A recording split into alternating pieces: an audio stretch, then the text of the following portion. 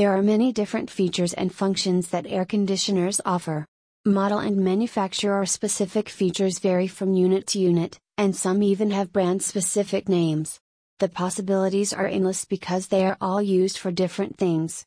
Here, we have compiled a list of some typical air conditioner features. Refrigerant is the chemical composition of air conditioning systems that allows heat to transfer from indoor to outdoor air. After passing through compressors and evaporators, a refrigerant absorbs heat from the environment and produces cool air. Self-cleaning filters are now available for some air conditioners.